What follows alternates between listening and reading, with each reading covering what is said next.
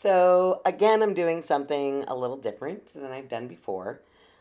I have worked on this particular episode quite a bit, like an immense amount in the last couple weeks, because I think it's a very important episode to bring you. I'm recording it on the 4th of July, so I had to wait until all the, in Arizona, fireworks are relatively legal. It, you can get into some illegal levels of them, but we had a lot of noise going on around us, which was fun. Oh my gosh, it was so much fun.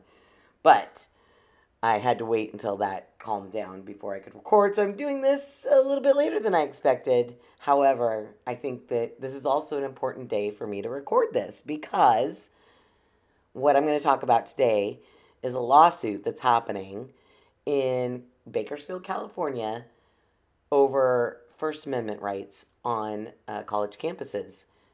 This one in particular, obviously. And this show, I think, is going to be a little long. There's definitely, it's going to be heavy. I'm going to be reading a lot of articles up front, but I've got lots of great clips for the back end of it. I did my own research on this, which is kind of important, and I'll get to that in a second. I only used resources that I found on my own, unless I credit them. I do have some recordings. So I guess I'm doing like a little housekeeping up here, up in front, just so you guys know. I do have some recordings that I'm not going to post because they're. If you're interested in something that I don't have a link to, I have a personal recording of it. You are more than welcome to email me. I'm not trying to hide anything or anything of that nature. I generally only post links to stuff. So, and then also this is probably going to be the most heavily edited episode that I've done. Not just myself, although I really try hard never to cut out content, just to cut out stuff that's like noise fillers or boost some stuff where it was quiet, because some of the recordings were quiet in some of the parts of them. And I'm not great at editing, so you might hear some points where you're like, she definitely edited there. But I don't cut out content. I'm not trying to like cherry pick or put together things. I cut out some space for time brevity because I've got lots of clips, that kind of thing. So I just wanted to make sure that I'm explaining that up front so that you know, if you're listening to a clip I put, I have not cut out any significant content from it. And mostly like ums and likes, which I do to myself, and also when I stutter, because I do a lot of stuttering, and I try to minimize that for y'all, especially if I get super stuck on something, because it's tough. There's some important takeaways from what I'm about ready to do. There's some things that the reason why I find this important, and I thought I would share those up front, which again is a little different than I'm used to. And the first thing that I really wanted to talk about was the importance of local media, because this particular story that I'm going to be sharing with you guys is not being talked about anywhere other than basically locally. It's certainly not anything you'd find on like mainstream media or that you're going to run across unless you know like what keywords you might use to look up. So it's really important, if you don't read a local media site or news outlet, just so you get a feel for what's being talked about in your local media, I'm going to probably encourage you to do that more than once throughout this episode. We have some really big problems in our higher education system right now. This is going to be a really great case for that. This is going to point out some problems that we're having with that. And I don't know that I'll talk about that as much, but I want you to keep that in mind as I'm running through this story. There is a prolific logic fallacy in media today. So much we have read. It's become such a problem that we don't even know it's happening to us anymore. We aren't even thinking about it. We just read something and hear it, and we're like, yeah, that makes sense, or yeah, right, he's a bad guy. Just whatever he did is bad, or whatever. It's happening all the time. It's been happening for a long time, of course, but it's become incredibly ridiculous. And the main point of this entire thing is the erosion of our First Amendment rights, and particularly on campuses. If you don't know anything about the Chicago principles, I learned about this in my investigation. I have a link, a Wikipedia link, the book of knowledge, link to the Chicago principles. I think it's an important thing to realize that not every college is adopting these kinds of ideas, and basically it's that freedom of speech and freedom of expression on college campuses in the United States need to be fair. It actually started in 2014 over people, I guess, arguing or trying to protest against certain commencement speakers. So there's a lot of information about it. I didn't want to dig into it too much, but I did find this an interesting point that is not also talked about very much in media. So there's that. All right. We also, in this episode, are going to have a cast of characters. And I'll probably mostly refer to these folks by their last names. So what I thought I would do is introduce them now, give you kind of an idea of who they are and why they're in the story. And I'm going to start, but there will be two that I probably will refer to by their first name, and that is Aaron Miller and Matt Garrett. So I'm going to start with Aaron, and for transparency and to be fair, I have a bias in this for sure, because Aaron and I have been very close friends since we were in high school together, where we used to hang out at night and talk philosophy and history and current events and personal stuff that was going on in our lives. And her and I have traversed through this life in some very similar fashions. We both did not graduate from high school and then went back to get higher education. She's gotten a little more of it than I have, but we both are single moms. Her son and my daughter are biracial. We have a lot of similar values, but the one thing that's always been interesting is that we've also had a lot of contradictory values.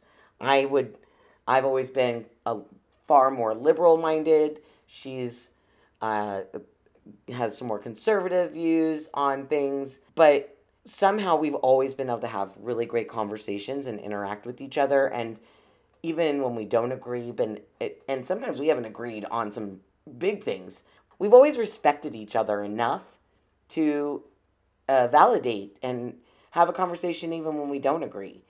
And it's a rare thing, and so I value her friendship, and it does give me a bias in this. So I think it's fair to say that out the gate. Then we've got Matt Garrett, Dr. Matt Garrett. He is a professor, Bakersfield College. It's a community college that's in the Kern Community College District. So it's KCCD is the abbreviation for that. He is the founder of the Liberty Institute, which I'm not going to talk about that a whole bunch, but it is something that's valid. He is also suing with Aaron. So I'll probably refer to Aaron and Matt, since even though I haven't met Matt or even actually ever spoken to him, but I've heard lots of what he has to say, and in conversations, generally Aaron and I use his name as Matt, so that's what I'm most comfortable talking about with him. So I'll probably continue to do that. Then we have Dr. Oliver Rosales. He is a professor at Bakersfield as well, and he is one of the folks that had filed the complaint that got this lawsuit's ball rolling. So he's kind of an important character, and we'll talk about him a lot. So he's Rosales. He is a doctor and a professor at Bakersfield College. And then there's Professor Andrew Bond. He is also a professor at Bakersfield College. He is one of the authors of one of the opinion pieces that I will be discussing, and he also is one of the people who filed the complaint. So Rosales and Bond filed complaints against Aaron and Matt, which I definitely will get to, but they were the folks that filed the complaints, so we will unravel that later. There's another person, I'm not sure what his title was. He was an adjunct professor. His name was Octavio Barajas, and I have him listed as the provocateur or the instigator. He no longer teaches at Bakersfield. I think he got a job at. I looked it up, and it's not. He's his most important aspect is that he was a huge contributor to how part of this got rolling to begin with, and that he was definitely pushing for a slant or a narrative as the story unfolds. So Barajas is a character's name you'll hear. There's also Christopher Hine, who happens to be the general counsel for the KCCD, and he was the person who was in charge or deployed the independent investigation that's really why we are going to be talking about a lawsuit today. So that's where we are right now. I figured the best way to start this is to allow you guys to hear what the backstory is a little bit. And there was a presentation that that Matt did and Aaron introduced him for that happened in September of 2019. But this all really started in like April of 2019. And I think Aaron does a good job when she's introducing him of giving us a rundown of what happened. So I'm going to play her part of that presentation first, even though it's a little bit out of sync chronologically. Oh, and that's the other thing is that after this, I'm going to try really hard I've arranged this to be more chronological in nature. So that will give us, I'm going to try to stay with that, but I'm pulling this really out of chronological order. But rather than me explain all of what happened and how this all kicked off, I'm going to let Aaron explain it. A series of events at the end of the last academic year and over the summer illustrate the urgency of the Liberty Institute's mission. In April of 2019, unauthorized stickers appeared around campus, including one damaging or vandalizing an event posters. The stickers contained phrases that some would say challenged ideas increasingly officially endorsed and espoused by Bakersfield College. Other faculty members described the stickers as racist, given their site of origin, and the vandalism as a hate crime. These faculty pressured campus administration to take official action. As a result, a controversy erupted when my colleague, Dr. Garrett, publicly questioned the atypical behavior of our college administration. He questioned whether the stickers actually might be protest speech, protesting the use of taxpayer funds to push a one-sided partisan agenda on our campus. Faculty administrators of the BC Social Justice Institute and student authors closely aligned with them responded with defamatory public and private accusations about Dr. Garrett, referring to him as an apologist for white supremacy and characterizing me as somebody who wishes to engage white supremacist ideas on campus. Tonight, Dr. Garrett will explore the ways in which education previously intended to preserve freedom of thought and intellectual rigor has increasingly become a place where some partisan faculty pushing social justice agendas attempt to silence those who challenge or disagree with them, while simultaneously silencing people with fear of such accusations before they are yet to even speak. So I left that last piece in there because I think it's important to recognize the fact that for myself, that I often am afraid to speak about things that I have opinions on and actual information to back up sometimes those opinions. It's kind of hard when you are a person who's like, if I say this, then I'll just be labeled that. If I do this, then I'll just be labeled that. If I am this, then I'll just be labeled that. And that is what is happening. If you haven't felt this yet, it's because possibly you are not performing some critical thought. And I'm not trying to put anybody down. I'm just suggesting that it might be a good time to like check out what's going on in your local community or whatever, because there's a lot going on. And there's a lot of reasons why we all should always be questioning. That is, you should never be like, yep, that's all true. If you're just agreeing with everything, you never have any kind of thoughts that challenges something or that asks a question like, hey, okay, why is this person doing this? Why are these people mad? If you're never asking that, or you don't ask it for everything, because that's the other problem, right? You ask it for some things and not others, then it becomes a problem. So, the timeline from here, I wanted to explain why I left that last bit in there, because I contemplated taking it out. But I thought it was an important element to what is going on, because it's free speech. If you're uncomfortable saying things you believe, or you aren't questioning stuff you're hearing, or you just shut people down because they think something different than you, that's an issue. It's a problem, in my opinion. So here's a little bit of what happened. She brought us up to the September 12th thing. I'm going to bring us back because I'm going to start reading, well, I'm going to start playing some recordings of readings I did of articles, because I had a feeling that would be a little challenging, and it was. But before I start doing that, and I'll commentary in between and let you know I'm playing a recording.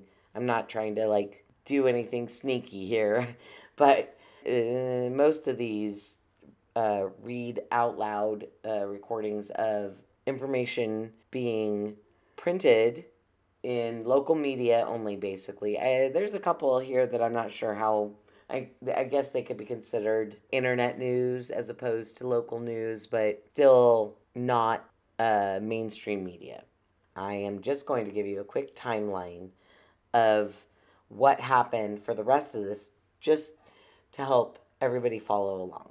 So the speech, or the presentation that you just heard part of the introduction to, took place on September 12th, 2019. In early October, and maybe even late September, it's unclear, Aaron and Matt were requesting financial documents about how grants were being spent on campus, and that'll be relevant soon. And then mid-October, I think it's 11th and 19th, the dates are somewhere in that neighborhood, Bond and Rosales filed complaints against Aaron and Matt's presentation that had happened like a month earlier, which seems weird. It seems odd that this is the first time that they decided to file a complaint, because there were articles written right after the presentation. So, and with links to the entire presentation that's still available online, and you can link to it yourself. Then in December of 2019, Matt did a radio show, which you'll get to hear a little bit later, which apparently shut down mediations.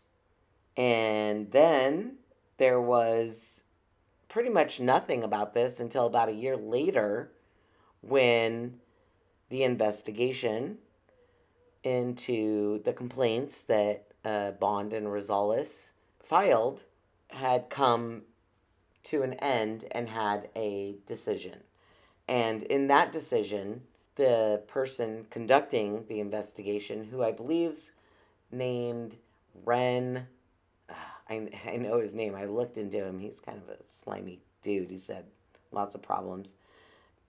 Sexual harassment charges, he's been involved in, it's Ren, like, I hate when I can't remember last names, but I'll link a couple things to him. I wasn't planning on that, but I believe he conducted the investigation, and then Hein presented the findings, and the findings he presented were that Aaron and Matt had been unprofessional. And then we're to where we are now. Well, I guess where we were in May, but how this has all evolved from there was that on May 25th in 2021, Aaron and Matt now are filing a lawsuit defending their First Amendment rights for something they did not even say. And you might feel a little confused right now because it's a lot to unpack, but the gist of what Aaron and Matt are having to defend is that they are questioning, or that they did question, actually, Matt questioned and Aaron introduced the idea that some of the public funding going through Bakersfield College might be going towards narratives that aren't about free speech or aren't about intellectual exploration or aren't about what higher learning should be about.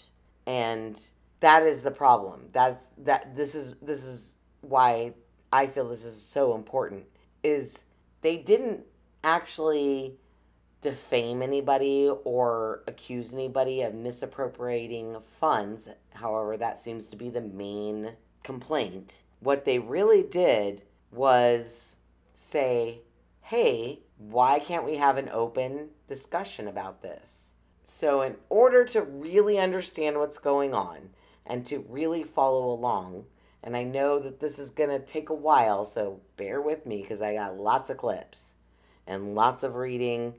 It's going to take a minute, so hang in there with me. I'm going to start with the first article that was printed about these stickers that Aaron referred to.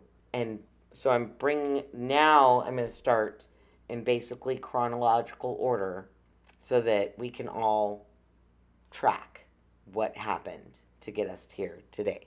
And this is where I start playing some recorded stuff. BC adjunct history professor Octavio Barajas spoke about the stickers being placed around campus. Barajas described the stickers as the same size as a name tag. Some read, "Smash Cultural Marxism."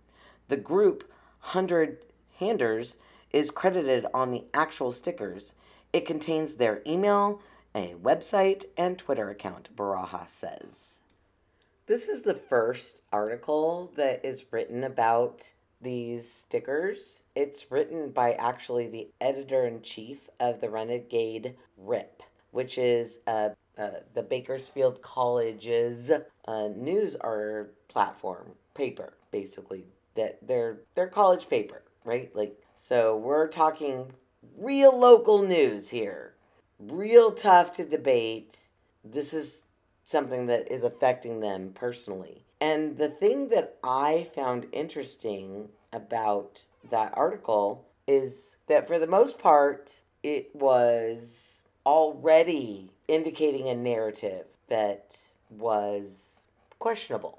So not long after, well, I guess a couple weeks after, apparently lots of, there was emails. The campus was very concerned about these stickers and had definitely different opinions of. And that's when Matt decided to write an opinion piece, and this is what he had to say.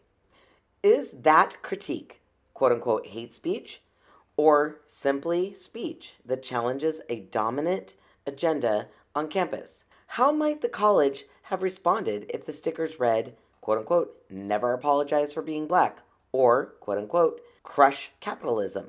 The Che Guevara banner predominantly displayed at the entrance to BC's recent Culture Night may indicate the answer. Does the hate speech accusation, along with the RIP's characterization of perpetrators as white supremacists, invalidate the stickers campaign's criticism or further substantiate it. We, as a community, need to be very thoughtful before discrediting opposing views as merely hate speech and then targeting it for exceptional legal action. He goes on further to say, I am neither endorsing the sticker campaign's methods nor its messages, but I'm asking that we take them seriously. Does our community's college devote disproportionate attention and resources to certain groups at the expense of others? Does that marginalize some students? To what extent is that appropriate? I think that was a valid question. I'm not sure that that question has ever been answered. It certainly wasn't in Following Opinions. And the next step is Bond's opinion that was printed on May 23rd of 2019. Quote unquote, cultural Marxism circulates in right-wing discourse as a catch-all phrase for policies and initiatives that promote multiculturalism, diversity, and equity. But just as we shouldn't conflate conservatism with white supremacy, we shouldn't conflate diversity initiatives and social justice with Marxism, especially when it is our job to model precision and accuracy for our students. Doing so demonizes efforts that address real inequity and social injustices, linking them to a perceived un-Americanness.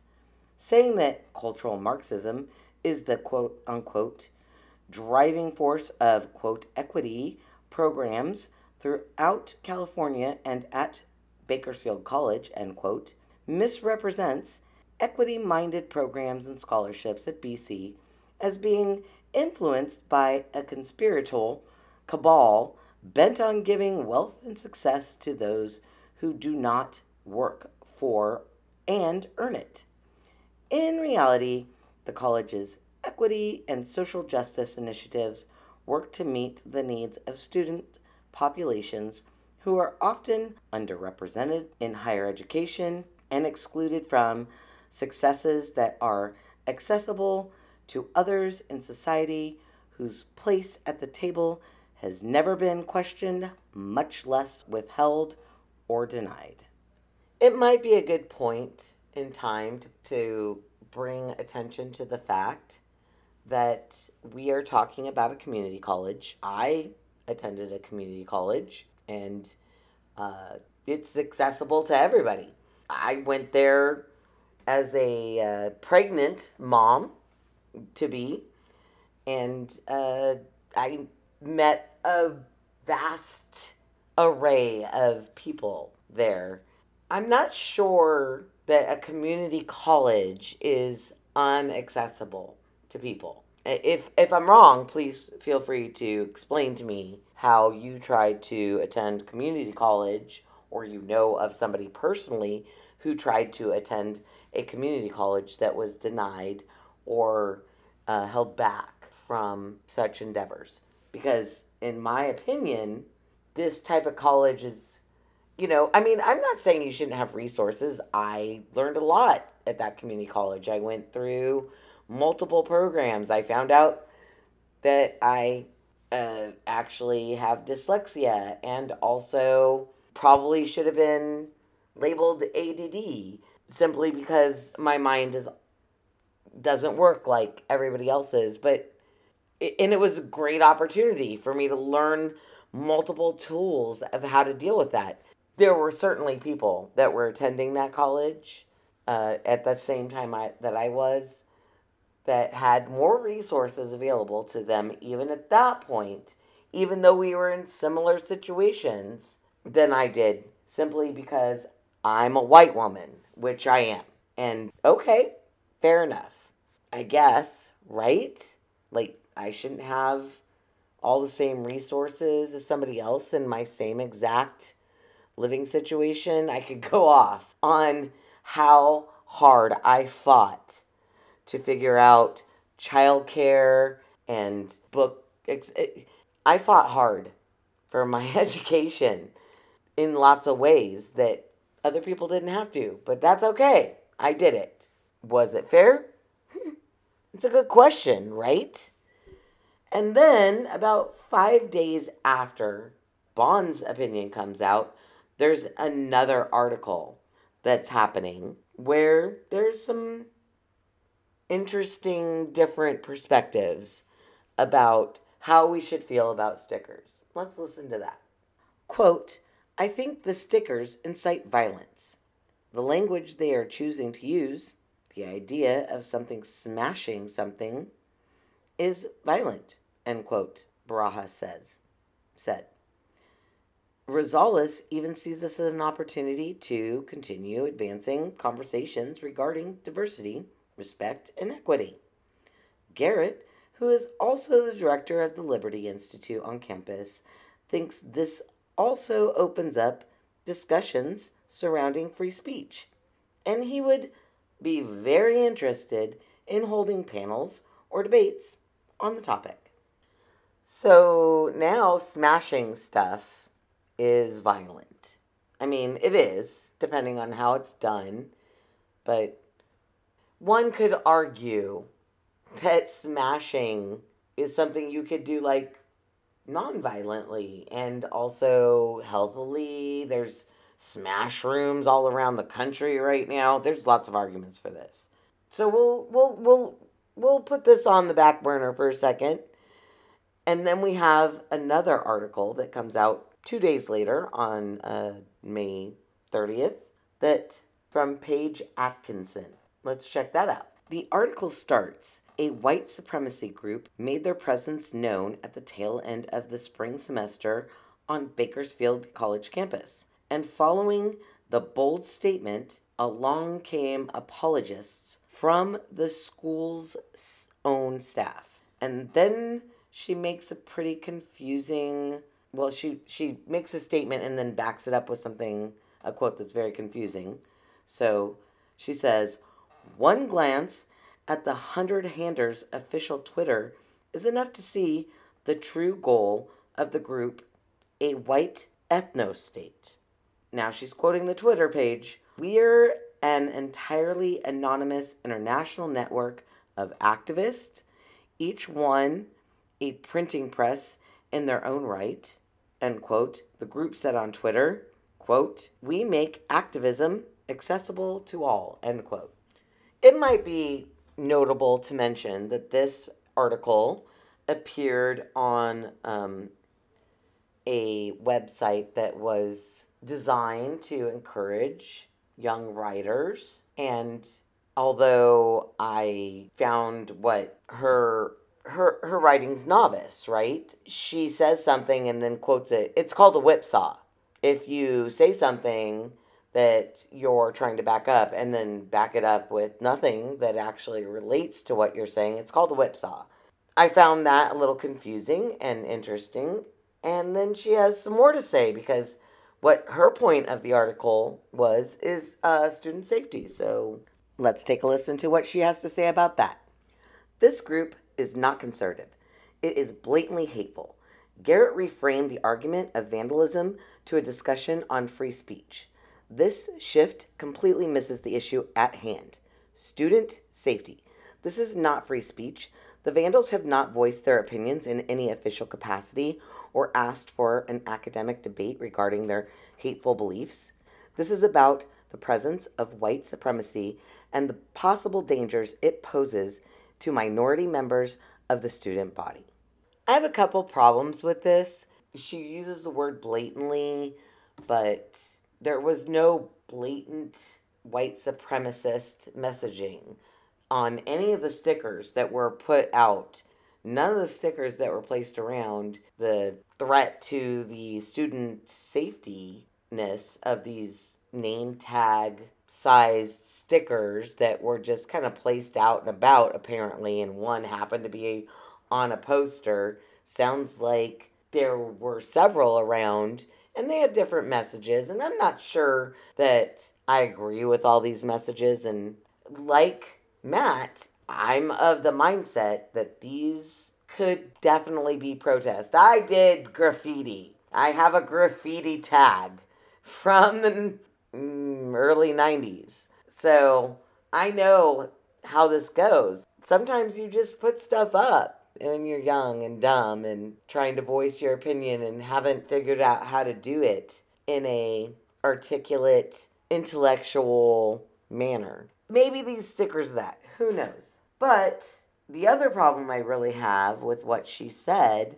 is that I kind of agree. Like, if you have something to say, there's avenues to say it correctly, but sometimes hoops to jump through are challenging. And graffiti art, as far as I know, which one could argue that sticking name tag size stickers on something could qualify as graffiti art, would fall into that category. I don't know that stickers pose danger to anybody. The idea that because there are stickers out there that are questioning stuff, that means that there's a danger to people based on their ethnicity or race.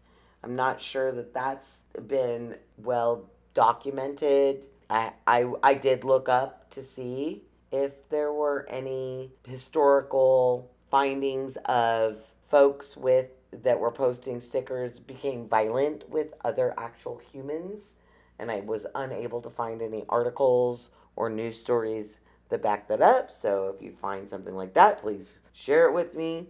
But this spurs Erin to get into the mix and offer her opinion on June 5th. How do my colleagues perceive events differently? Garrett encourages us to consider the possibility the stickers contain protest speech and says academics should engage rather than discredit ideas we oppose.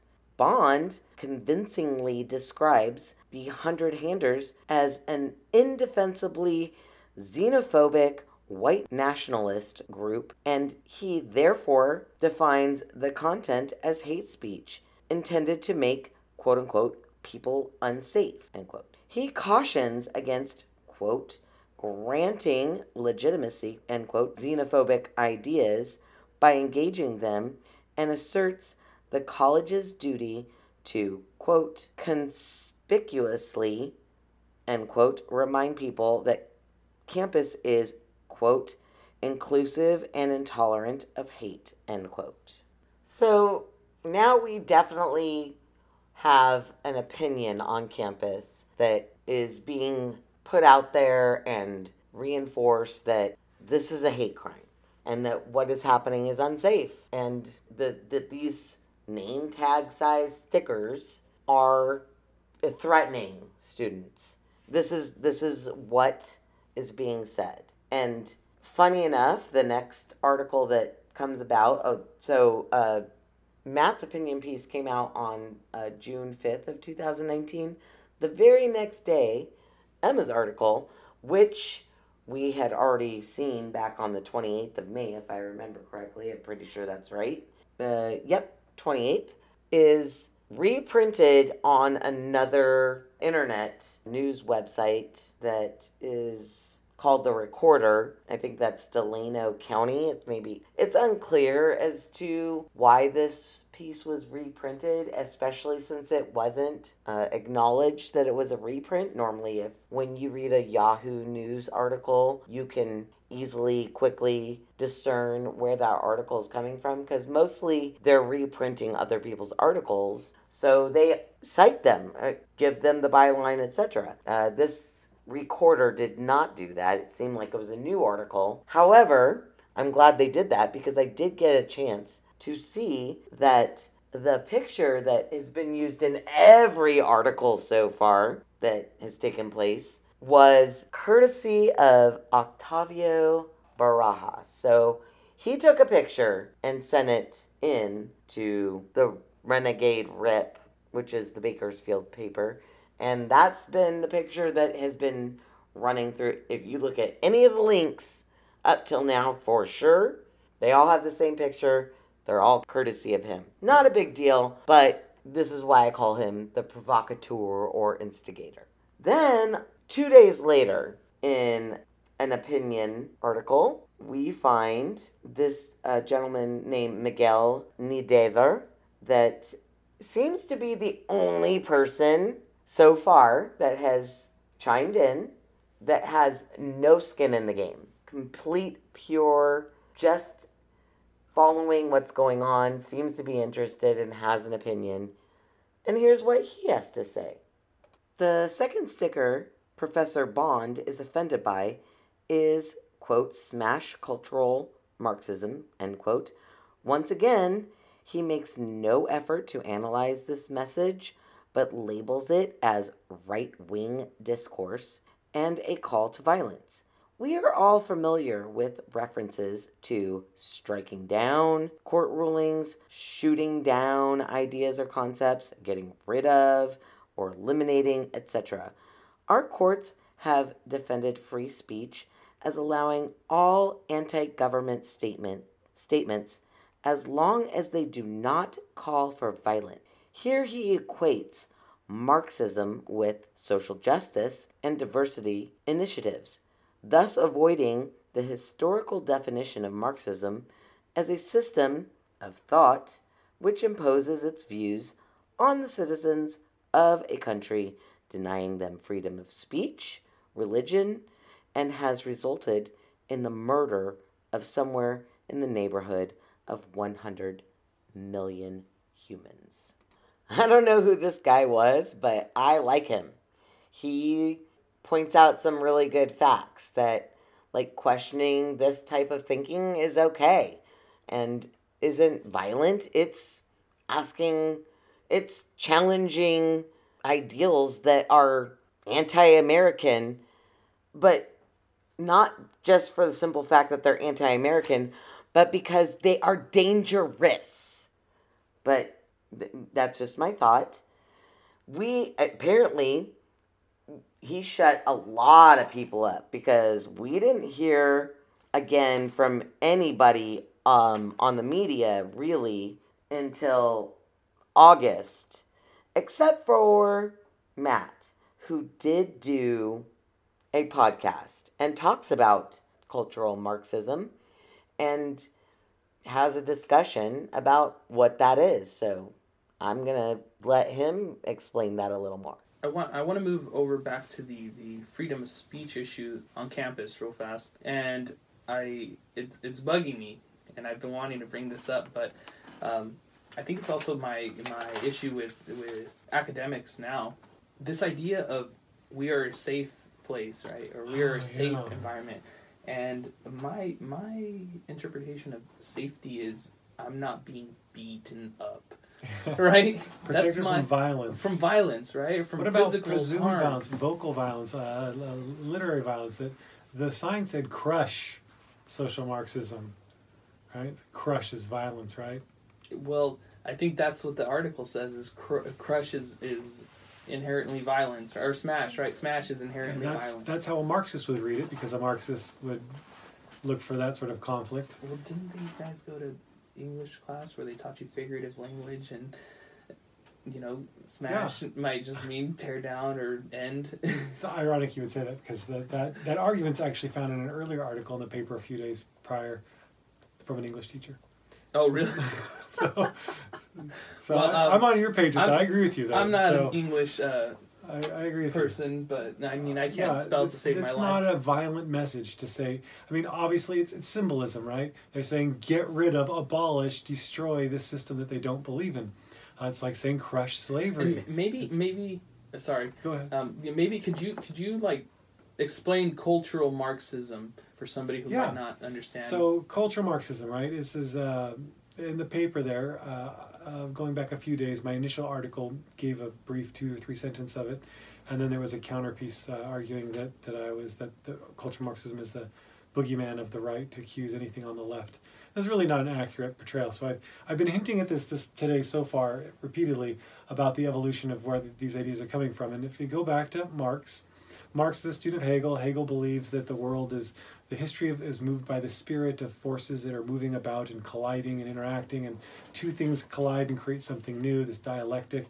And Marx builds on this idea, and he comes up with his Communist Manifesto and El Capital, and he's trying to come up with a theory of history and how the world operates. And his theory is that there will be a revolution. There will be underclasses rising up and taking over, and there'll be this wonderful thing. And Marx eventually dies, and his ideas continue to linger in Germany, especially in Europe. And eventually they evolve into what's known as the Frankfurt School. And the Frankfurt School is a bunch of German philosophers who believe in a lot of this idea of the poor rising up and how there's going to be change. And the Frankfurt School, what really makes them special is one of their arguments is that history shouldn't be, and society shouldn't just be observed and understood, but it's going to change, and we can play a role in changing it. We can pull it apart, and the Marxist revolution never happened, but we can help it happen by pulling things apart and ushering it in and reorganizing a little bit. And then World War II happens, and those folks end up pouring out into France and America and elsewhere, and their ideas spread and evolve into postmodernism. And that ideas continue in the 60s and 70s when you have folks who are pulling everything apart, like my daughter, pulling apart the toilet paper, right? But you also have this remaining argument within Marxist thought that's still lingering on that no, we shouldn't just pull it apart. We're pulling it apart for a purpose to put together our new social order, our new just order that will be fair the way we think it should be fair. And so this intelligentsia, this educated elite that think that they are the ones that know the right way to do this, they should be the ones to interpret the right way to put it back together because they know best. And we should all listen to them. And that's the founding of the social justice movement. But it's deeply Marxist. So I thought this was relevant because Matt is, at this point, hasn't even done the presentation, which is where the case starts for the complaints.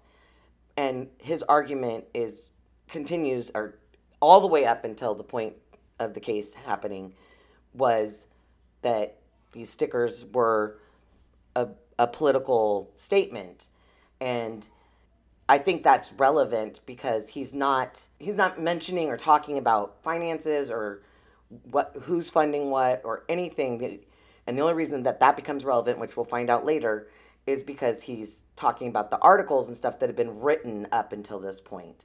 But the next article that comes out, and basically the last one before we get to the presentation, comes out on August 5th in 2019. And this was a little interesting because the byline was, the name was a little bit difficult for me to pronounce, so I didn't want to mess it up. So I put it into Google search to see how you pronounce it. Brought up the Mecha Wikipedia site, which I'll put a link to. So I'm not sure who wrote this article, but I found it to be interesting that it linked back to them. Another interesting point about this article is that they used a version of epistemicide, or epistemic, I should say, including epistemology and epistemicide, 12 times in this article.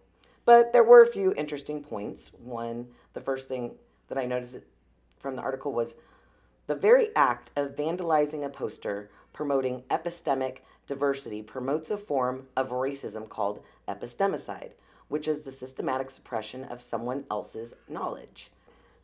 When anybody uses like a $25 word, I always, twice in one sentence, I definitely need to research and different concepts. This particular word I've never encountered before, so I looked into that a little bit.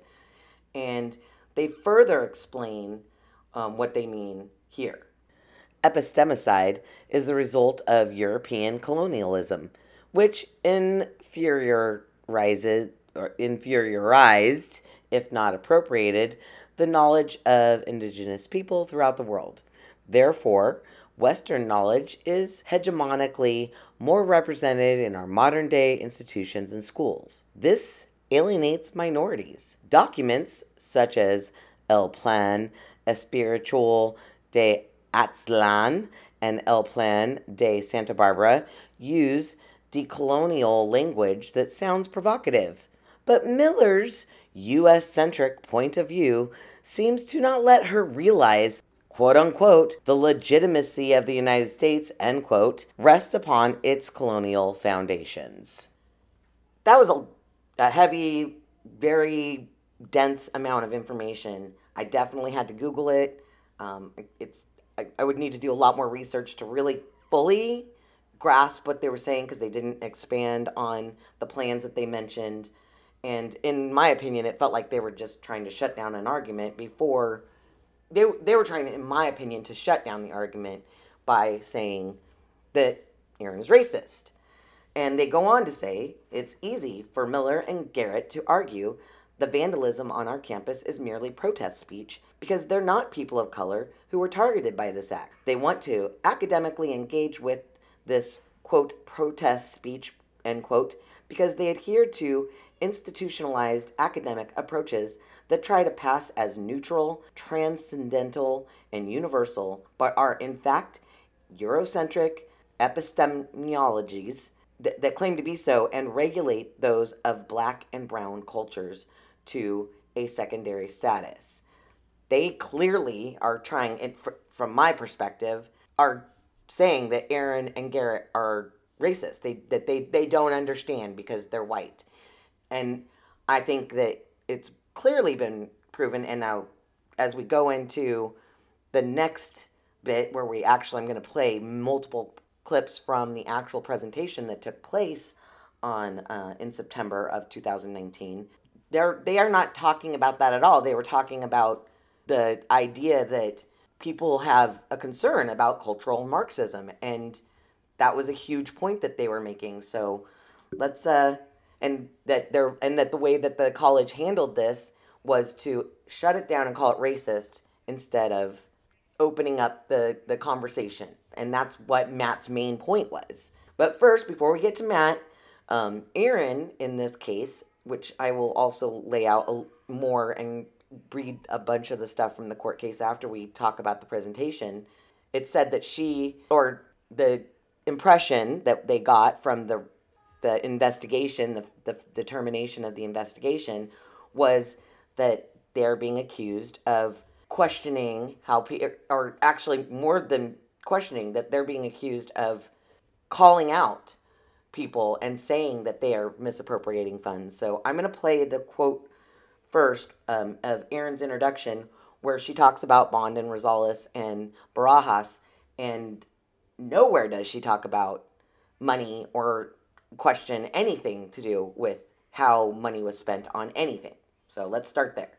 Dr. Reggie Williams, Dr. Nick Strobel invited Matt Garrett and Professor Andrew Bond, one of the individuals arguing the other side, to host a public formal debate on campus. What a better example of intellectual rigor than to have two professors discuss the merits of censorship and free speech. Dr. Garrett readily agreed. Professor Bond sent a list of several stipulations. Dr. Garrett agreed to all of them. I think there were 8. A few days later, Professor Bond regretfully informed those involved that he'd be unable to participate because he was too busy. He teaches a lot of classes. So Dr. Williams, ever eager for us all to debate each other philosophically, reached out to instructor Octavio Barajas, inviting him to engage the topic, as Barajas was the one who led the call for campus members to report each other to campus law enforcement for inappropriate comments. Barajas declined. Dr. Williams reached out to the original founder of the BC Social Justice Institute, Dr. Oliver Rosales. Rosales agreed, tentatively, saying that the date would need to be changed, pushed back a week till next Thursday, and that it really depended, because I don't know if you know, but faculty at BC are very busy. So somebody saying they're too busy is really a legitimate reason. He said he would only be able to participate if he received his previously requested reduction to teaching load. Despite receiving that reduction to his teaching load, he withdrew and instead hired a speaker for the exact same night he suggested for the debate to speak about white supremacy and the California Republican Party. It is within this politically rife context that Dr. Garrett explores the tale of two protests, free speech and the intellectual origins of BC campus censorship. Dr. Garrett? So it's clear that Aaron makes no reference to any type of funding of any sort during her introduction and when she's talking about the other professors on campus. She basically is just laying out the point that they had an opportunity to actually engage in the conversation, which is relevant in the findings of the investigation. That one of the points was that they didn't allow ample opportunity for Rosales and Bond to respond to these not made accusations, because there were no accusations made. However, Rosales and Bond clearly had opportunities where they could have engaged in the discussion with Matt that they've been having publicly through articles. And so Matt does talk about money, and I'm going to play that. He had a slide that I cannot get access to, so he refers to people without necessarily naming them. He is pointing to them on the slide. Everybody he's pointing to is somebody we've talked about already who wrote an article. So let's listen to what he had to say. Now, at this point, you might say, well, Professor Garrett, you wanted open debate. You got it, right? We haven't opened it, sort of. I mean, I'm saying let's discuss it. They're saying don't discuss it. But there is some community. It looks like an organic discussion, right? Until you follow the money. Current Soul News, right? This story was made possible with a grant from California Humanities in partnership with Bakersfield College. That's the byline. I thought, who at Bakersfield College is my institution calling me a white supremacist apologist? Which we all know is pretty similar to saying you're a white supremacist. My institution called me that? So I asked, what's going on? I asked our director of PR, has our brand been hijacked, or did our college call me a white supremacist apologist? So she investigated, and they changed the byline to read, it was made by the California Humanities in partnership with Bakersfield College Foundation with the Virginia Alfred Harrell Foundation. That's who paid for it. Now, that doesn't appear on any of their other articles. They never say who paid for it. Why do you think they included who paid for it this time? Was there an attempt to maybe make it look like an institutional, everybody thinks he's a white supremacist? I don't know. So then the problem they made, though, is they listed the grant, and I looked it up. If you look up that grant, yes, indeed, Alfred and Virginia Harrell gave $20,000 to Bakersfield College Foundation. That money is managed by an account manager. That account manager gives it to Current Soul News, who publishes whatever they want or whatever the account manager wants. They're on their payroll. They publish things like pro-social justice articles, pro-Octavio Barajas and Oliver Rosales articles, several puff pieces on them, how wonderful they are for the community. They write a bunch of left-wing stuff. I mean, it's pro-immigration. That's okay. I mean, we have MSNBC, we have Fox News. You can have political views in news. That happens, right? As long as it's your own money and not paid for and endorsed by the state, right? And they also wrote the defamation of both myself and then Baron Miller as well. The Mecha piece said that she wants to talk with white supremacists and advocate those views. Who's this account manager, right? It's account number 220-76800. Do you want to know, like, who's paying for hit pieces? You have to find out yourself. Then look back at this page. You start to follow that money. This person's paying for these articles. Everyone in green is also getting paid by that same account manager. Oliver Rosales got paid $8,400 to do social justice last year, got paid $7,100 this year, also got reassigned time. I think he gets more reassigned time money, stipend, than anyone on campus, pretty much, to do social justice activism. Barajas, he gets a few hundred. Andrew Bond gets $2,100. She got $300 to $600 allotted her from the board. And she actually is on a foundation scholarship thing, a fellowship from Current Soul News, paid for by the grant that this person controls. They're all on payroll. Is that an organic discussion from the community? Now, I'm not saying that the account manager made them write these things. I don't think that at all. I think they all wrote that because they all feel that way because they're all in the same group. But it seems like there's a little, you make the decision. What do you think of that? So that was clearly one of the clips that I did some editing on because there were parts where it was really quiet and hard to hear. And so I amplified those areas a little bit so that it wasn't blown out on the other areas. So just pointing out my editing skills need some improvement. But Matt says there, from my perspective, when I listen to that, I don't hear him saying these people are misappropriating funds. What I hear him saying is that this wasn't a public discussion. This wasn't like people just having opinions like the one gentleman who wrote the article that has nothing to do. His name was Nidever, but he clearly had no interaction or reason to write. He was simply writing an opinion piece. Aaron and Matt were writing opinion pieces that were not being they weren't arguing that. I didn't even really feel like they were arguing that the stickers were right or that what was going on was okay. I think they were saying, why don't we take a look and see what they're really saying? And the topic they're bringing up is important because, again, there's some concern about cultural Marxism. And he does a whole little section where he talks about it, and he talks about how Marxism evolves. And I had one part of it that I thought was very interesting. And since that's the main point that they're saying, I want to listen to that as well. Here's another awesome philosopher, Karl Popper, back in 45. He wrote about how all of these sort of elitist interpretations of society, you have to do what we say because we're the ones who see outside the cave, that all of these are dangerous because they require us to all gullibly believe that those guys are the ones who know best and we should all just shut up and do as they say. He said that these types of approaches lead invariably to the attempt to impose our scale of higher values upon others in order to make them realize what seems to us of greatest importance for their happiness in order, as it were, to save their souls. I mean, I feel good about making you do what I think is right because I know it's right. I tell my kids that all the time. Like, it's just right. Just do what I say. I know I'm right. But it's not very democratic or inclusive.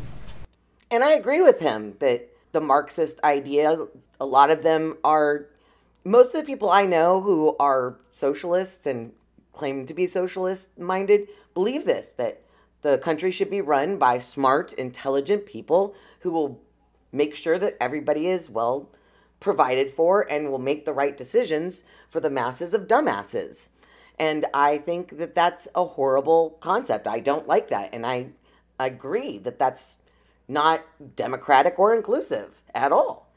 And generally leads to communism, where a bunch of rich people have all the money and the rest of everybody else lives in squalor, is my view of it. Maybe you have a different view. I'm not sure. Matt also covers some concerns about the way that the school handled and the response that some of the other people talk about. So let's listen in on that a little bit. To show you that, yes, indeed, that ideology is here and played out. Example number 1. Andrew Bond's Californian article said, a more productive query would be to ask whether or not we should consider viewpoints based in hate, racism, xenophobia, viable and debate-worthy in an academic setting. To do so would be to concede that such views are on par with fact-based, reasoned perspectives, granting them a legitimacy they don't deserve. We don't need to talk about those views because they're racist. Well, yes, if you call what you don't like racist and then you use racism as a label you don't have to discuss, perfect, you can eliminate anybody questioning your ideas. You just have to call them racist first. And if you're coming from a critical race theory and you think everything's racist you don't like, well, it's very easy to eliminate the other side. This has happened to me. I've been called a racist in conversations, and it's very difficult to have a conversation with somebody who just dismisses you because they are labeling you a racist. It's a great way to shut down any actual discussion.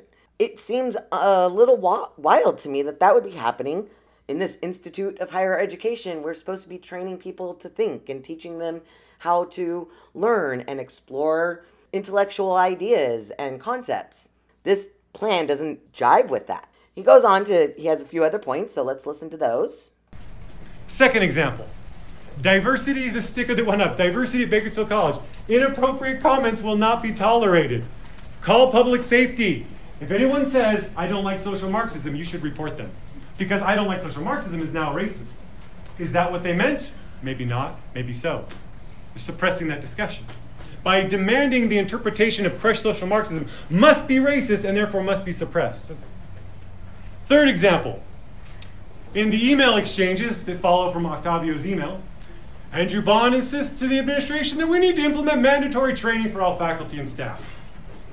We'll make sure they all understand the right way, right? The good, progressive social justice way. Because we're out of the cave and they're not. So we're going to tell them how to think. And they're all going to have to attend because it's going to be mandatory. We're seeing this type of stuff happening all around. I mean, the whole Coke thing that blew up a few months ago, companies and schools that are insisting on cultural training. And I'm not saying there isn't a need to be culturally aware and to understand how certain things may affect groups at large. But shutting down people from having an opinion about what you're teaching or what is being taught in these type of courses is not okay. It's not. I can say I disagree with this because, and support that with facts, where these type of trainings are basically like, if you disagree with us and you don't do what we say, then you're clearly racist or whatever ist that they want to make us. So, and here's his final point that we're going to listen to that he made in regards to how the college handled stickers. And the fourth example, this one is a bit complicated, so go with me for it. But it's pretty interesting. Somebody leaked to Eyewitness News very early on, April 29, 30th or so, that there were racist stickers on campus, hoping that the news would do a piece on it, right? Don't know who that person was. Somebody did. Then, Octavio Barajas and Oliver Rosales wrote, they were the prime resources for the Renegade Rip article, which again tried to make the focus white supremacists on campus. Then Oliver Rosales reached out to Current Soul News and asked them to try to get them to make an article about white racists on campus.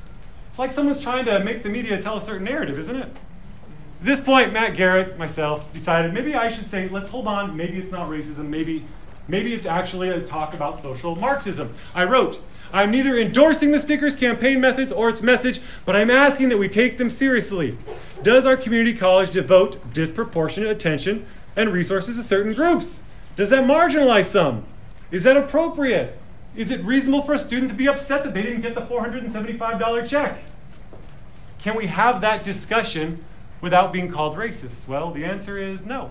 So at this point, we've pretty much wrapped up what Matt's presentation was. He started with talking about, he talked a little bit about logic fallacies. He gave us kind of a rundown on how Marxism is playing into what's happening on campus and what's happening with these stickers in particular.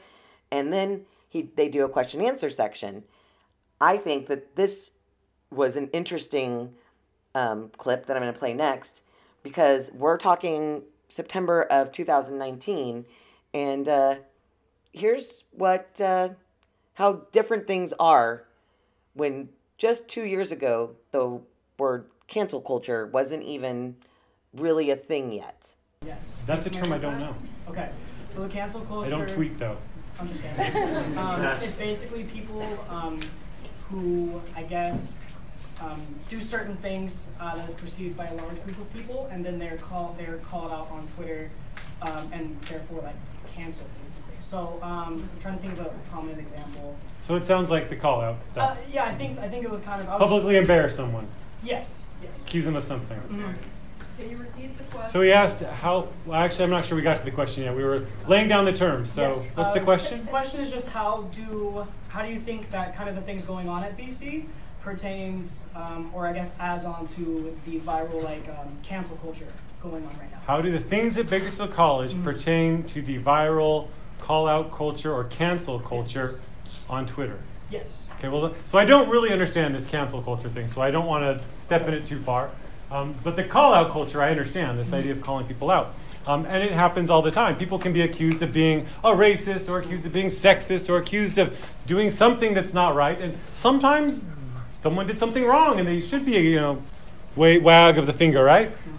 But it sort of seems to be accelerating at a pace that's outstripping what evidence might actually substantiate. Where you have someone say, well, that's racist, and it just becomes the gut instinct that it must be because we all know everything's racist. So it takes advantage of this lack of evidence to just throw aspersions on anyone, and it can really ruin careers. I know in the last year here at BC, I can think of 2 faculty, 3 administrators, 2 faculty, 1 administrator, besides myself, who have been called out and accused of things, egregious, horrible things that have potentially derailed their careers. And I think that's a lot more dangerous than the imagined, what may or may not have happened without evidence. You're going to damage some people's careers possibly with these false accusations. It's interesting that that's a little premonition, because that's kind of what has happened. Matt and Aaron's jobs are being threatened right now because of this investigation that was done. And based on this presentation that I just covered. You can watch the whole presentation if you like. The link is in the show notes, and decide for yourself. I picked out the stuff that I thought was relevant, but I encourage you, if you're interested and want to decide for yourself, please feel free to listen to the whole presentation. After their presentation, there were 2 articles that were written. Both were basically just reporting on what happened in the presentation. They made a couple notes about what he did or whatever. Those links are also going to be in there. The one thing that I did notice is that neither of them mentioned anything about accusations of misappropriation of funds or anything of that nature. So that's the last thing that we hear in the news until December of 2020. So the presentation was in September of 2019. We don't see another article in regards to this until 2020. In the meantime, though, based on what the lawsuit says, I'm going to start to explain some of the parts of the lawsuit here. Even though this doesn't happen, the lawsuit doesn't actually get filed until May of 2021, but it tells us what's happened in this gap of time between when we see the presentation, the articles that are written about the presentation, and the next time we see an article in regards to this topic. So the first thing that becomes important is that in late September, actually I'll read it verbatim what the lawsuit says. Number 22 says, in October 2019, Professor Miller filed public records, and this is in regards to financing. So then 23 says, plaintiffs are informed and believe that on October 11th and 19th, 2019, respectively, Professor Bond and Rosales filed HR complaints against Dr. Garrett and Professor Miller arising out of the September 12th, 2019 lecture. So real quick point, that's a month after. There were 2 articles that were written within a couple days of the presentation, but it wasn't until Aaron filed some requests for financial documents, that public records, that all of a sudden there's complaints being filed. So this, to me, sounds a little retaliatory, but, I'm just presenting my view on it, right? In number 24, it says, during November of 2019, the Bakersfield College administration attempted to mediate the issue involving Dr. Garrett and Professor Miller and Professor Bond and Rosales. However, rather than serve as a neutral mediator, recognizing the First Amendment issues at stake, Bakersfield College Vice President Billy Joe Rice asked Dr. Garrett to stop requesting public records related to the grants and to remove the publicly posted video of the September 12th, 2019 presentation. So that happened in November.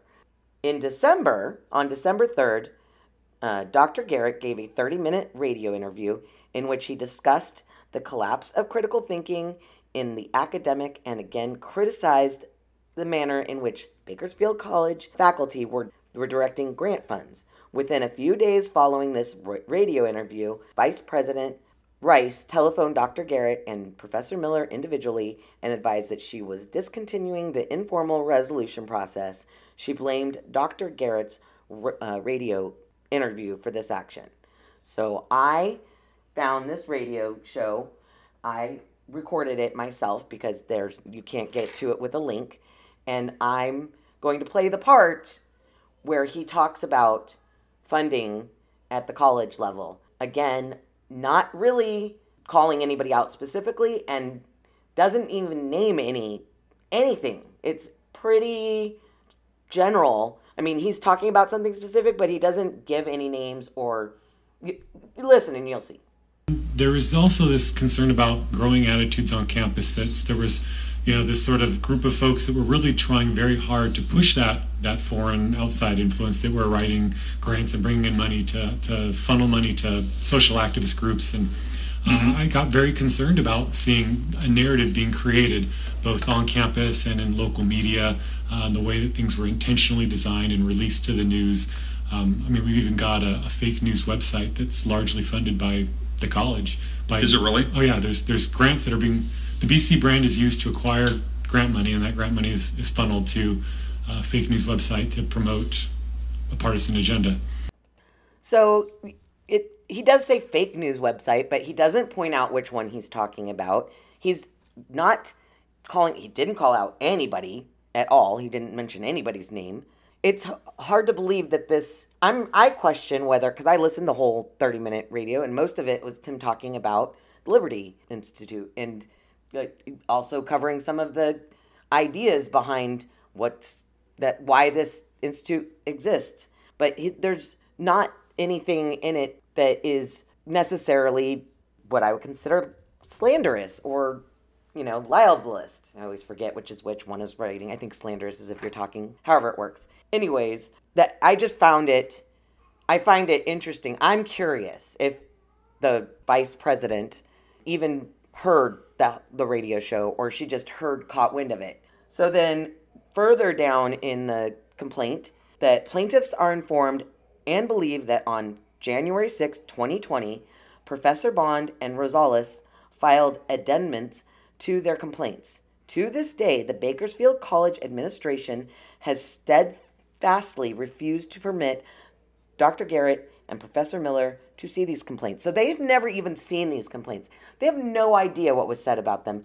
They can't even defend it, which they cover here in a little bit. We'll get to that. There's another section where they talk about kind of the findings of the case, and this kind of wraps it up. It says, based upon the above statement and findings, Defendant Hine made the determination that Dr. Garrett and Professor Miller engaged in unprofessional conduct as defined in Section A.3 of Article 4 of the CCA Collective Bargaining Agreement in their statements and allegations regarding misuse and misappropriation of grant funds by Dr. Rosales and Professor Bond.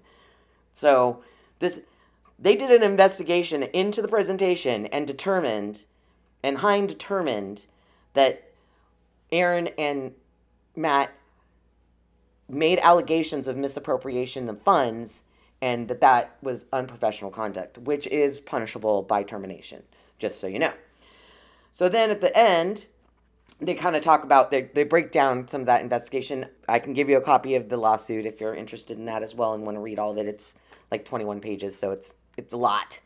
But number 34, it says, in short, Defendant Hine reached findings and determinations that were perplexual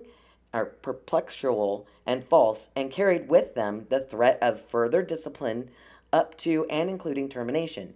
In addition, by classifying Bond and Rosales as so-called whistleblowers, defining whistleblowers in a manner utterly foreign to California law, Defendant Hine left Dr. Garrett and Professor Miller exposed to charges of retaliation and termination in the event they tried to publicly defend themselves. So if they even tried to defend themselves, they could end up being fired because these folks are being considered whistleblowers. I'm not exactly sure what the definition of whistleblower is in California or how it's classified, but it seems to me, just on the face of it, that not being able to see a complaint that is being lodged against you and having to defend yourself from something you're not even sure what it says and you didn't even do. They can't even show any evidence where they said something that was accusing these people of misusing funds. Matt did say that public funds are being used for social justice type activities and speakers and such, but that's not the same thing as like accusing somebody of stealing funds or whatever. He's questioning how the funds are being spent and not whether somebody's doing something nefarious. He's saying, I think we have a right to question whether public funds that are being provided to this college should be going to support one-sided political ideologies. And I don't disagree with him on that either. So I have to admit that as I was reading through all of this, it became quite alarming to me that, and as I've discussed it with Aaron at multiple points of this, they feel like they've got to kind of like now dig into everything because they don't even know what the accusations are. They only know what the findings were. And even those don't make sense to them. The next time we see an article about this particular case is on December 13th, 2020. And I think that this article is incredibly interesting. First, this writer, a lot of the stuff that he has on here is really, in my opinion, there's a lot of inaccuracies. He's calling the KCCD, he's calling it the Khan Community College District instead of the Kern. And I don't know if that's, it's a written article, so maybe transcribing something, it got misspelled. I'm not sure. It's clear that this person has a very slanted view. I don't know how he plays into this. It's written in the Telemundo. The article title is Free Speech Rights and Reputations Clash. And it was written by Jose Gaspar for The Californian. And he's a columnist, apparently. So there's a part of this where he says, the public symposium was held in BC on September 12th, 2019. According to the administrative decision report, Miller has many statements suggesting that Professor Rosales history and Professor Bond English are improperly using grants and BC resources to raise a variety of social funding, was announced justice program. The writing on this is a little tough for me, and it's hard to kind of sort through that. But Aaron did not at all mention anything about money being spent by anybody at all.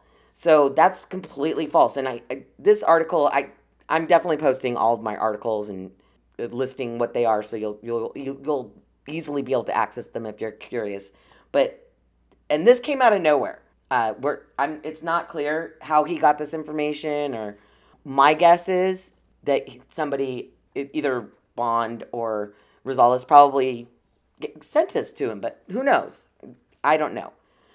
But the article is not reflecting accuracy, in my opinion.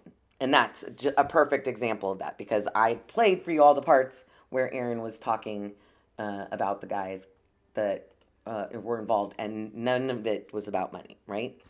So then, on the 22nd of December in 2020, there's an article that is in the College Fix, and that is called Professors Face Termination for Criticizing Funding of Social Justice Activities at Public College. And there's a quote in here that I thought was interesting. It says, the lawyer said he's been in touch with the general counsel's office at Bakersfield College. Investigators must vacate their findings because they are based on false grounds. At no time did Garrett or Miller accuse anybody of fiscal malfeasance or misappropriation of funds. The professors will file suit in federal court if the college goes through with punishing them for their speech, Wilner said. Wilner is the attorney, Aaron and Matt's attorney. So then this article was also posted on another website the same exact day. So you've got two. There's a little bit of interest in what's happening, but that's it. Then we don't hear anything again for 6 months, and then that's after the lawsuit is filed, and we have a few more articles in regards to the case being filed. The first one happened on the 16th of June in 2020, and this was in the Bakersfield. BC professors file federal suit against college district officials over free speech. So this is kind of a wrap-up, and even though we've covered a lot of this, there's a couple of interesting points in this article.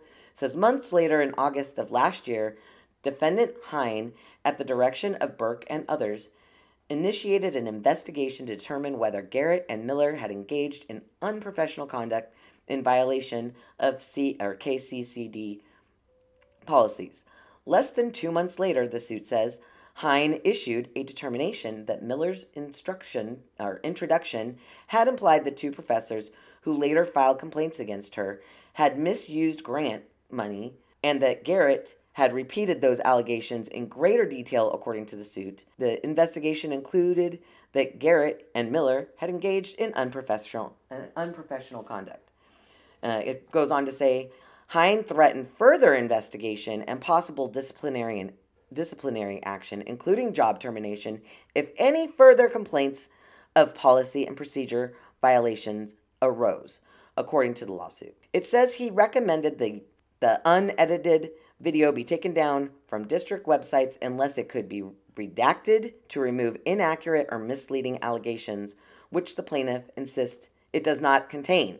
What should they remove? Like, how could they possibly remove anything that they didn't say? It's bizarre to me. So then, I think this is a day later. Yeah, the 17th. Yeah, the 17th.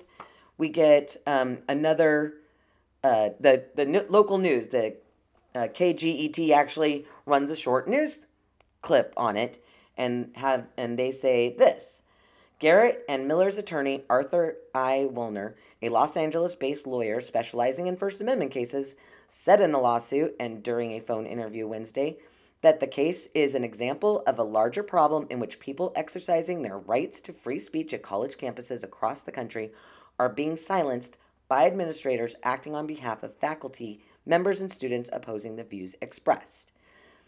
The clear purpose of this illiberal movement, this suit states, is not merely to investigate and discipline those, like Garrett and Miller, who have expressed disagreeable ideas, but to chill the speech of and serve as a warning to other faculty members that the better course of action is to self-censor rather than risk suffering adverse employment consequences. And I agree. That is the bigger issue, because it's not just about telling people like Aaron and Matt who are speaking up and saying, hey, can we look at this from a different point of view? Maybe this is what they have to say. Let's talk about what maybe a problem that is affecting a section or a large portion of our student body. No, this type of case is absolutely trying to shut down anybody from doing anything of this nature. And I don't know about you, but I certainly have found myself doing some self-censorship in the last couple years, because not all my ideas are really popular in some circles. And so, there's lots of topics where I have very different ideas than certainly the mainstream media is inclined to believe. So I agree that this lawsuit's very important. It is why I'm covering this. And this won't be the last episode I probably do about this. There's been a couple other things that happened since then. On June 22nd, I actually attended KCCD Board of Trustees Zoom type meeting. The entire meeting was about the lawsuit as far as I know, and the entire thing was closed. And I sat in a room waiting for them to come into open to the public. And once they got out there was we were waiting for people to join back into the meeting and talk. There was a couple of things that went down, but basically they said no actionable decision was made, and they wished well to a couple people who were leaving the board. However, luckily, there was an article that was printed on June 29th that included what Matt said in a previous meeting, which I think there's a couple points that he makes that are really relevant. So let's listen to that. My name is Matthew Garrett, and I am a professor at Bakersfield College. And this morning in closed session, you will be addressing a lawsuit that I have filed against the district for violating my civil rights. I gave a public address in 2019 that, among other things, questioned the partisan motivations of the college's use of grant funds. This sort of discussion is the core of constitutionally protected free speech, and at no time did I make any allegations of criminal misconduct. Nevertheless, KCCD issued a bewildering condemnation for my public remarks, built upon demonstrably false assertions, and requested the removal of any copies of my lecture from district servers, and openly threatened me with termination, as well as the faculty member who dared to introduce me to speak. This is an unacceptable violation of our right to free speech. But more than that, this wrongful determination signaled the district's willingness to sacrifice my rights to appease a faction associated with the Social Justice Institute, who have continued to collude with the administration and retaliate and harass me ever since the district released that wrongful determination. And he goes on to explain what what retaliation has happened since then, which I think is notable to point out. I do not bring this lawsuit lightly. I would have preferred the district admit its mistake, retract, and correct the misplaced condemnation, and save everyone the trouble. Unfortunately, the district's counsel withdrew from mediation because, he explained, faculty associated with the Social Justice Institute did not approve of mediation. This is but one of many examples that suggest a strange hierarchy in the district's decision-making processes. Over the following months, I have been repeatedly retaliated against by the same Social Justice Institute faculty, campus administrators, and KCCD General Counsel. I have been investigated on all sorts of spurious complaints and am currently under investigation for 2 complaints. One related to my personal YouTube page, and I suspect the other centers on my social media posts. My record requests have been stalled and rejected, while General Counsel has approved similar requests with faculty associated with the Social Justice Institute. So I got those links from an article that was printed in Just the News. One of the quotes in that article that I thought was pretty interesting was, as an attorney, Hine knew that their speech was not defamatory and that Rosales and Bond don't qualify as whistleblowers under California law, yet he made these claims to, quote, throw a bone, quote, end quote, to them.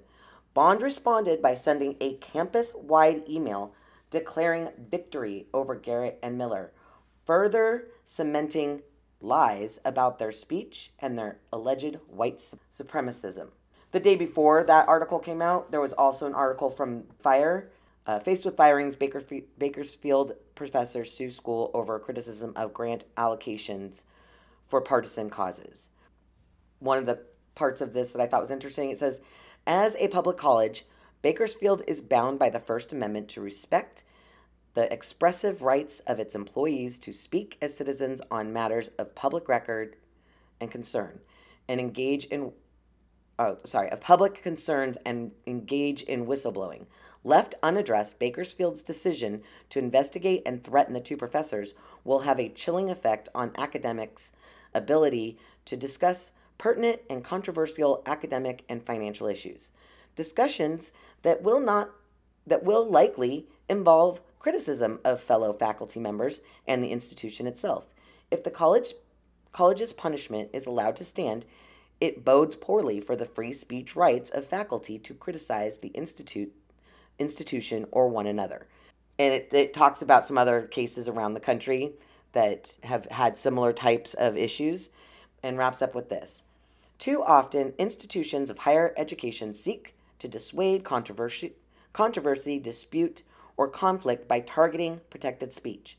This law resulted from a complicated and tense situation that has implicated specific people who may not have wanted to be named, but as the complaint states, when a professor acts as a dissenter, quote, a faculty member's constitutional rights cannot be bargained away in order to satisfy the interest of competing groups on campus, end quote.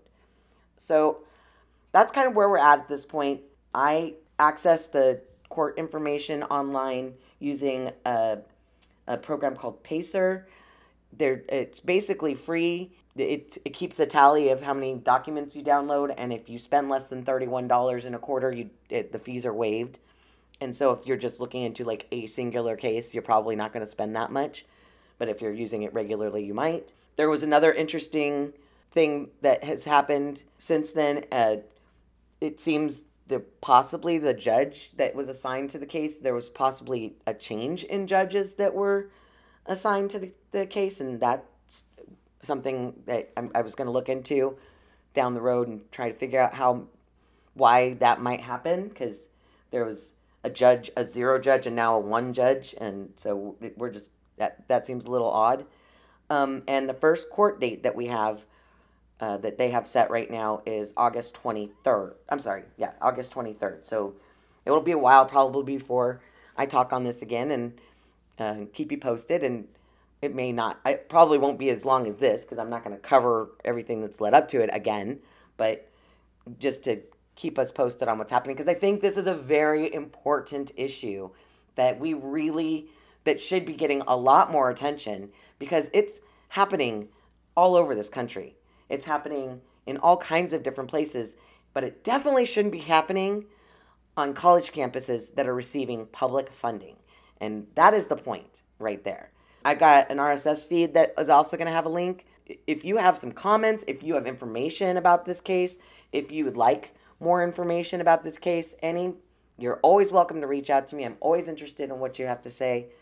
And that's what I got to say today. Y'all take it easy now.